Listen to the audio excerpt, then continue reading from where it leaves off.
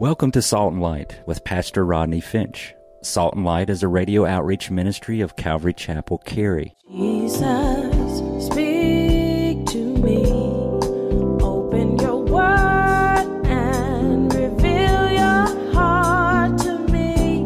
Salt and Light is a series of verse-by-verse studies through the Bible, focusing on its practical application to our everyday lives. Salt and Light is recorded live at Calvary Chapel, Cary in Apex, North Carolina. Stay tuned. At the end of the program, we will give you information on how to contact us, so be sure to have a pen and paper ready. Today, Pastor Rodney will be teaching from the book of Acts, chapter 19. So grab your Bibles and follow along. Now with today's teaching, here's Pastor Rodney. We don't like persecution. We don't like a great disturbance because we're Christians, a great commotion because we're Christians. But the reality is there will be persecution when you become a Christian. You know, Jesus promised persecution. Now, I know that's hard to hear, but Jesus promised persecution. He said, in this world you shall have tribulation, but be of good courage because I have overcome the world. 2 Timothy chapter 3 verse 12 says, yes, all who live godly in Christ Jesus will suffer, what, saints? Persecution. I don't know why, but that is not one of those promises that we lay hold of. Oh, I'm into the promises of God. No weapon formed against me shall prosper. I can do all things through Christ who strengthens me. And we know that all things work together for good to them that love God, that's me, to them that love God who are called according to his purpose. We love to lay hold of those promises of God, but how come I never hear anybody quoting, yes, all who will live godly in Christ Jesus shall suffer persecution? We say that's them.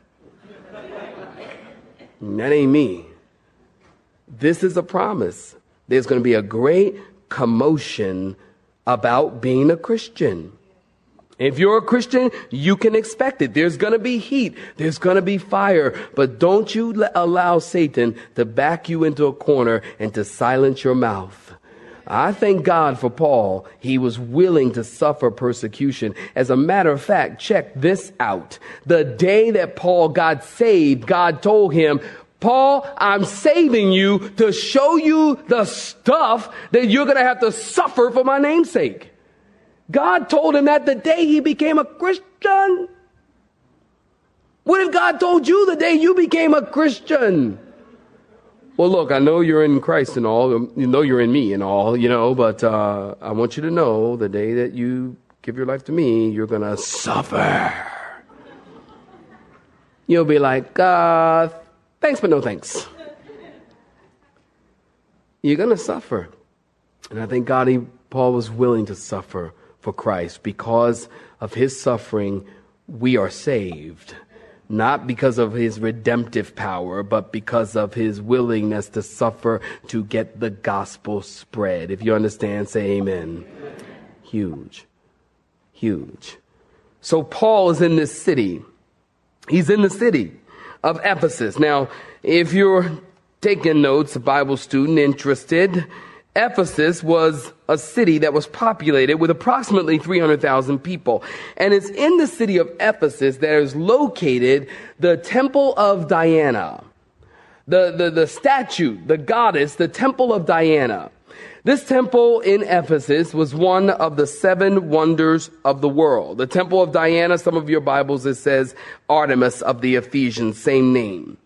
It's in this city, give me your attention, that the Ephesians felt that the Greek god Zeus fired down this big black rock, a meteorite, into the city, and the people took that big black rock meteorite and they erected a statue of Diana. It was a multi-breasted statue. In your Bible dictionaries, you can look up the picture and you can see it. It's pretty ugly. multi-breasted, and that was to speak of the fact that Diana was one who would feed and nurture the city. And so they erected this statue of this grotesque goddess, this temple of Diana. So that's the statue. Now they also erected a temple in order to have a place to put the statue. This temple of Diana was 426 feet long, 222 feet wide, 127 pillars that were 60 feet high. I tell you that to tell you this. 2,000 years ago, that was a pretty impressive sight. And so these silversmiths, are you listening? These silversmiths would make these little silver images of the temple and of Diana. And they would put this little temple and put a little image of Diana in it. And they were made of silver. Rich people would buy the silver ones and poor people would buy the clay ones as souvenirs. So when you came to Ephesus, you would go to the souvenir shop and you would buy Diana in a temple on a keychain. Something like that. And you would take the keychain souvenir. And it's not like Disneyland stuff. I mean, that stuff you buy at Disneyland is Disneyland stuff. This stuff they worshipped. So they would take the little temple Diana and they take it into the big temple. And they would have it blessed. And they would have it anointed. And then they would take it home and keep it in the house for good luck. Needless to say, saints, listen, these silversmiths were making a killing off of these little souvenirs. And so Paul comes by with the message about Jesus. And when Paul comes by with the message about Jesus, listen close, the problem here is Paul is now messing with their money. And y'all know how folks get when you mess with their money. And so a riot breaks out. Now, this is the second time in the book of Acts we see the Gentiles causing a riot. Acts chapter 16, perhaps you were with us. You remember the demon-possessed girl in Philippi who made her masters a lot of money. And Paul cast the demon out. And now this girl wasn't worth anything to anyone anymore. And it started a riot. And here in Ephesus, the silversmiths, their money is being messed with. And what do? They call a meeting for the local silversmith union. Chapter 666. And they get together.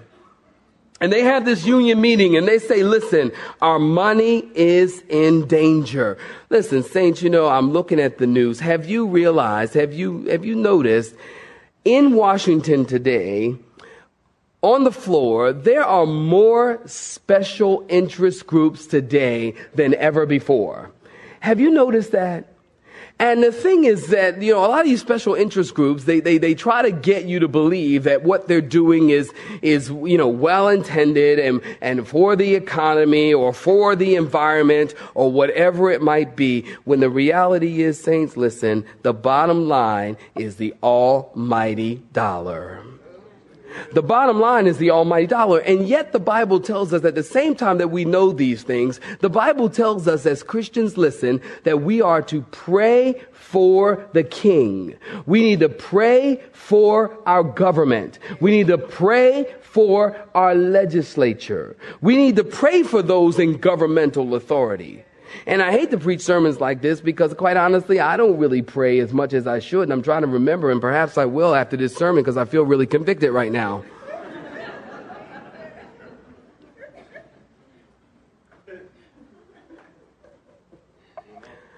But we're to pray, the Bible says, for the king, not pray if you like the king. Say amen, y'all. Y'all know where I'm going. Oh, I just don't like him. I didn't vote for him. I didn't want him in office. Well, whether you like him or not, voted for him or not, the Bible tells us Christian folk to obey God's word. And part of obeying God's word is to pray for the king, even if you don't like him. Hey, listen, when that was stated, to pray for the king, guess who the king was at the time? Nutty Nero. He was a sick megalomaniac who was persecuting the church. And yet the Bible says that we are to pray for our king and pray for revival in our nation. Amen, saints? And pray. I love that song, Revive Us Again, because we need revival not only in the church, but first of all in our hearts and then in our nation. Amen, saints? We need revival. You know, I read this story some time ago, and perhaps you've heard it, but I want to read it again. Listen to this. It was a prayer given at the Kansas Senate at the opening session of the Senate. Listen to this. When Minister Joe Wright was asked to open the new session of the Kansas Senate, everyone was expecting the usual generalities, but this is what they heard. True story. He said, he prayed, Heavenly Father, we come before you today to ask your forgiveness and to seek your direction and guidance. We know your word says, woe to those who call evil good. But that is exactly what we have done. We have lost our spiritual equilibrium and reversed our values. We confess that we have ridiculed the absolute truth of your word and called it pluralism. We have worshiped other gods and called it multiculturalism. We have endorsed perversion and called it alternative lifestyle. We've exploited the poor and called it lottery. We have rewarded laziness and called it welfare. We have killed our unborn and called it choice. We have shot abortionists and called it justifiable. We have neglected to discipline our children and called it building self-esteem. We have abused power and called it politics. We have coveted our neighbor's possessions and called it ambition. We have polluted the air with profanity and pornography, and we've called it freedom of expression. We have ridiculed the time-honored values of our forefathers and called it enlightenment. Search us, O God, and know our hearts today, and cleanse us from every sin and set us free. God, and bless these men and women who have been sent to direct us to the center of your will, and to openly we ask these things in the name of your Son, Jesus, the living Savior. In Jesus' name, he said, amen. Don't you love that? I love that, love that. And I praise God. And I praise God for men like that who are willing to take a stand and be a witness. Thank God Paul didn't say, you know, people say today, well, religion and politics, well, that's just personal. Well, that's just between you. No, it isn't. Jesus told the Christian to go into all the world and preach the gospel, baptizing them in the name of the Father, Son, and the Holy Spirit. Jesus settled it all. Religion, Christianity, God, Jesus Christ. The Bible is not personal. I'm glad I'm the only one to agree with that. Thank you, Lord. Amen, saints? It's not personal. It's not personal. We need to be a witness. See, that's Satan telling you it's personal, so you can keep your mouth shut and don't share the gospel. It's the only life-changing thing we have, guys. The Word of God. It's a sword of the Spirit. It's a living Word of God. It's not personal. So the money is the bottom line in our government today. And money was the bottom line with these silversmiths as they're upset because someone is touching their money and a riot breaks out. And notice in verse 26 in your Bibles, notice in verse 26, Paul is persuading, they said, and turning away many people, saying that they are not gods which are made with hands. No, they're not. Listen, if you make your God, you should be God.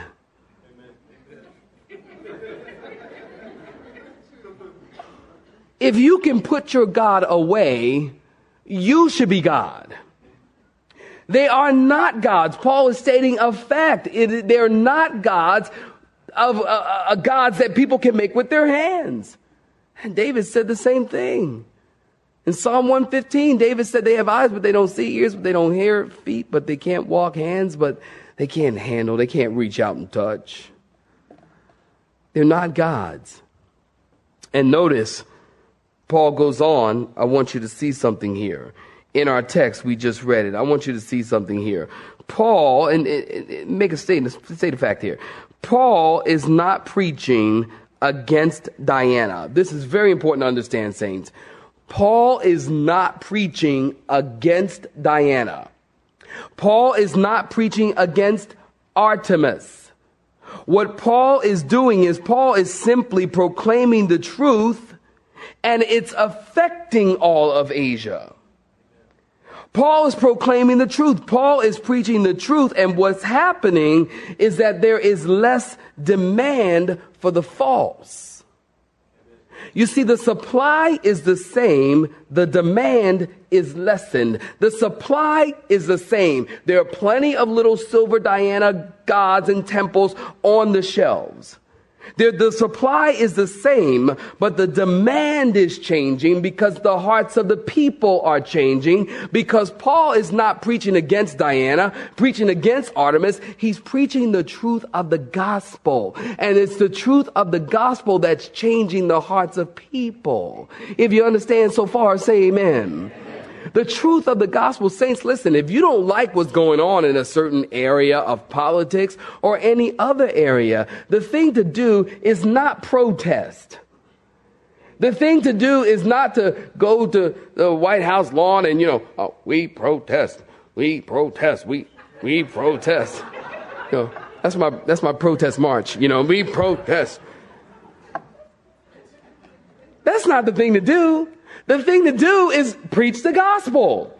The thing to do is preach the truth of the gospel, and the hearts of the people will then change.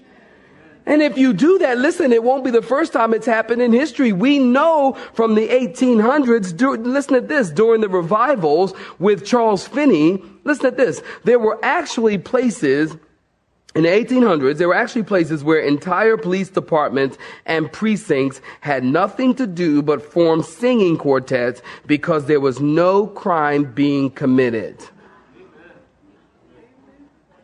Probably ate a few donuts too, but I'm sorry. I love you. If you're a police officer, please don't arrest me after service, really. It's just a joke. Listen to this. There were actually judges during the 1800s, the revivals. There were actually judges who were considering resigning their judicial seats because they had no cases to try. In Wales, there are documented newspaper accounts of how tavern after tavern, club, bar after bar went out of business when the revivals hit. Breweries went out of business because the people didn't want to drink anymore. Listen, the supply was the same. The demand was lessened, and the people didn't want to drink alcohol anymore because they now wanted to drink of the living water, which is Jesus Christ. Paul's not spending his time and his efforts preaching against Diana. He's preaching the truth of the gospel because it's all about Jesus. See, Paul understands that if we can preach the truth of the gospel, some of this bad behavior and these things that are going on in the culture will come to a grinding halt. It's the gospel of Jesus Christ that makes the change. You see, that's why with my brothers and sisters who are Baptist and Pentecostal and Methodist and Presbyterian, people want to find out so often, what denomination are you? And the reason they want to find out what denomination are you, because in their minds, the world has this view to find out what your denomination is so they can determine what you believe based on what they understand. And the world looks at the church as the divisions come in what we disagree on. The divisions come in where we divide. And so people, the Baptists believe this. Well, the Pentecostals believe this. Well, the Methodists believe this. Well, the Baptists, the Bapticostals, well, they believe that. Well, then the Calvary Chapels, well, they believe that. And people look at the church in the areas of what divides us and what separates us versus, hey, I don't care what denomination you associate yourself with. I don't care if you're Baptist, Pentecostal, Calvary Chapel, Methodist, Presbyterian, Lutheran, whatever you might be. I want to know what you believe and understand about Jesus Christ. Amen, saints? And that is the thing that unites us as a body. That's the thing that makes a brother in what they believe about Jesus. Not because they believe that, you get dunked and when you come up, then you're saved. I don't care if you believe that. Listen, when we get to heaven, God will show you I'm right. I don't care if you believe that. And you're wrong. I don't care you can believe whatever you want to believe, but the thing that we must all believe in what the Bible has to say about the one person, Jesus Christ. Somebody say amen. Amen. Somebody once said it like this. We're not called to be defainers. We need to be proclaimers of the truth. Listen, to deal with darkness, what do? You turn on the light. Walk in the room. Oh, it sure is dark in here. Well, you know what? Let's beat up the darkness. Hopefully we'll get some light. How about this? Go over to the wall and turn on the switch. You deal with darkness by turning on the light, the truth of the Word of God. So Paul's preaching of Jesus is what caused the people not to buy the idols. Very important. And when Paul said this in your Bibles, we just read it, they began to cry out, "Great is Diana of the Ephesians," and the whole city was filled with confusion. They grabbed Gaius and Articus, men of Macedonia, Paul's buddies, and Paul said, "Hey, I'm the guy they want. Let me go in." But the disciples wouldn't let him. And some of the officials said, "Paul, you shouldn't go into the theater." Look at verse 32. You're still with me? Say amen. So some therefore cried one thing, notice this, and some another. For the assembly was confused. And most of them did not know why they had come there together. That's hysterical to me. It's like you got this whole mob mentality going. Great is Diana of the Ephesians, and everybody's yelling, and there's thousands of people there, and they're all excited, and half the people don't even know why they're there. Great is the Diana of the Ephesians, yeah. One guy looks over another, "Hey, why are we yelling, man?" "I don't know." "Me either." Yeah, great. Like, this is a mob mentality, you know what I mean? It's just like they don't even know why they have come. And they drew Alexander, in verse 33, out of the multitude. The Jews putting him forward, and Alexander motioned with his hand and wanted to make his defense to the people. And when they found out that he was a Jew, all with one voice cried out for about 2 hours, "Great is Diana of the Ephesians." Can you imagine listening to that for 2 hours? It's like, oh, shut up. Please. This is driving me nuts. When the city clerk, that's the mayor guy, had quieted the crowd, he said, "Men of Ephesus," now listen at this, "what man is there who does not know that the city of the Ephesians is temple guardian of the great goddess Diana and of the image which fell down from Zeus?" I told you. "Therefore, since these things cannot be denied, you ought to be quiet and do nothing rashly. For you have brought these men here who are neither robbers of temples nor blasphemers of your goddess. Therefore, if Demetrius and his fellow craftsmen have a case against anyone, the courts are open and there are proconsuls. Let them bring charges against one another.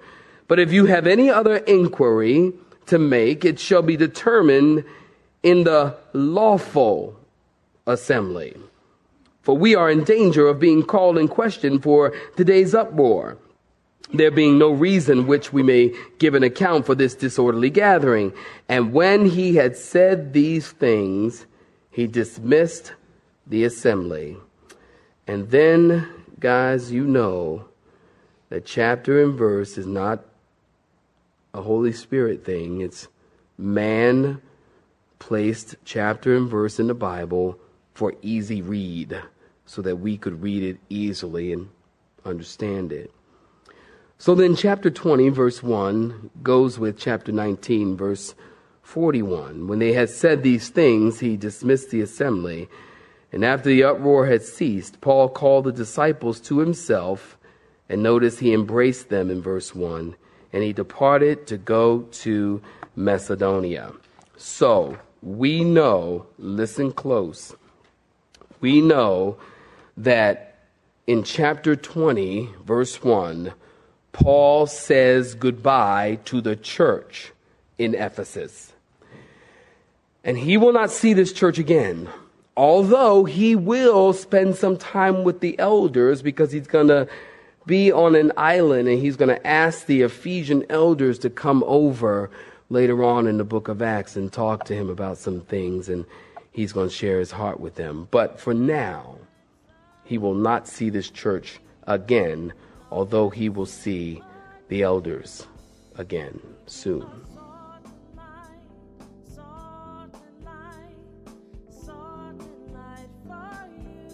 You have been listening to Salt and Light, a radio outreach ministry of Pastor Rodney Finch and Calvary Chapel Cary, located in Apex, North Carolina. Join Pastor Rodney Monday through Friday at this same time. For information regarding service times, you can contact us at 1-800-293-0923. That's 1-800-293-0923. You may listen to today's broadcast in its entirety by visiting the media library on our website at cccary.org.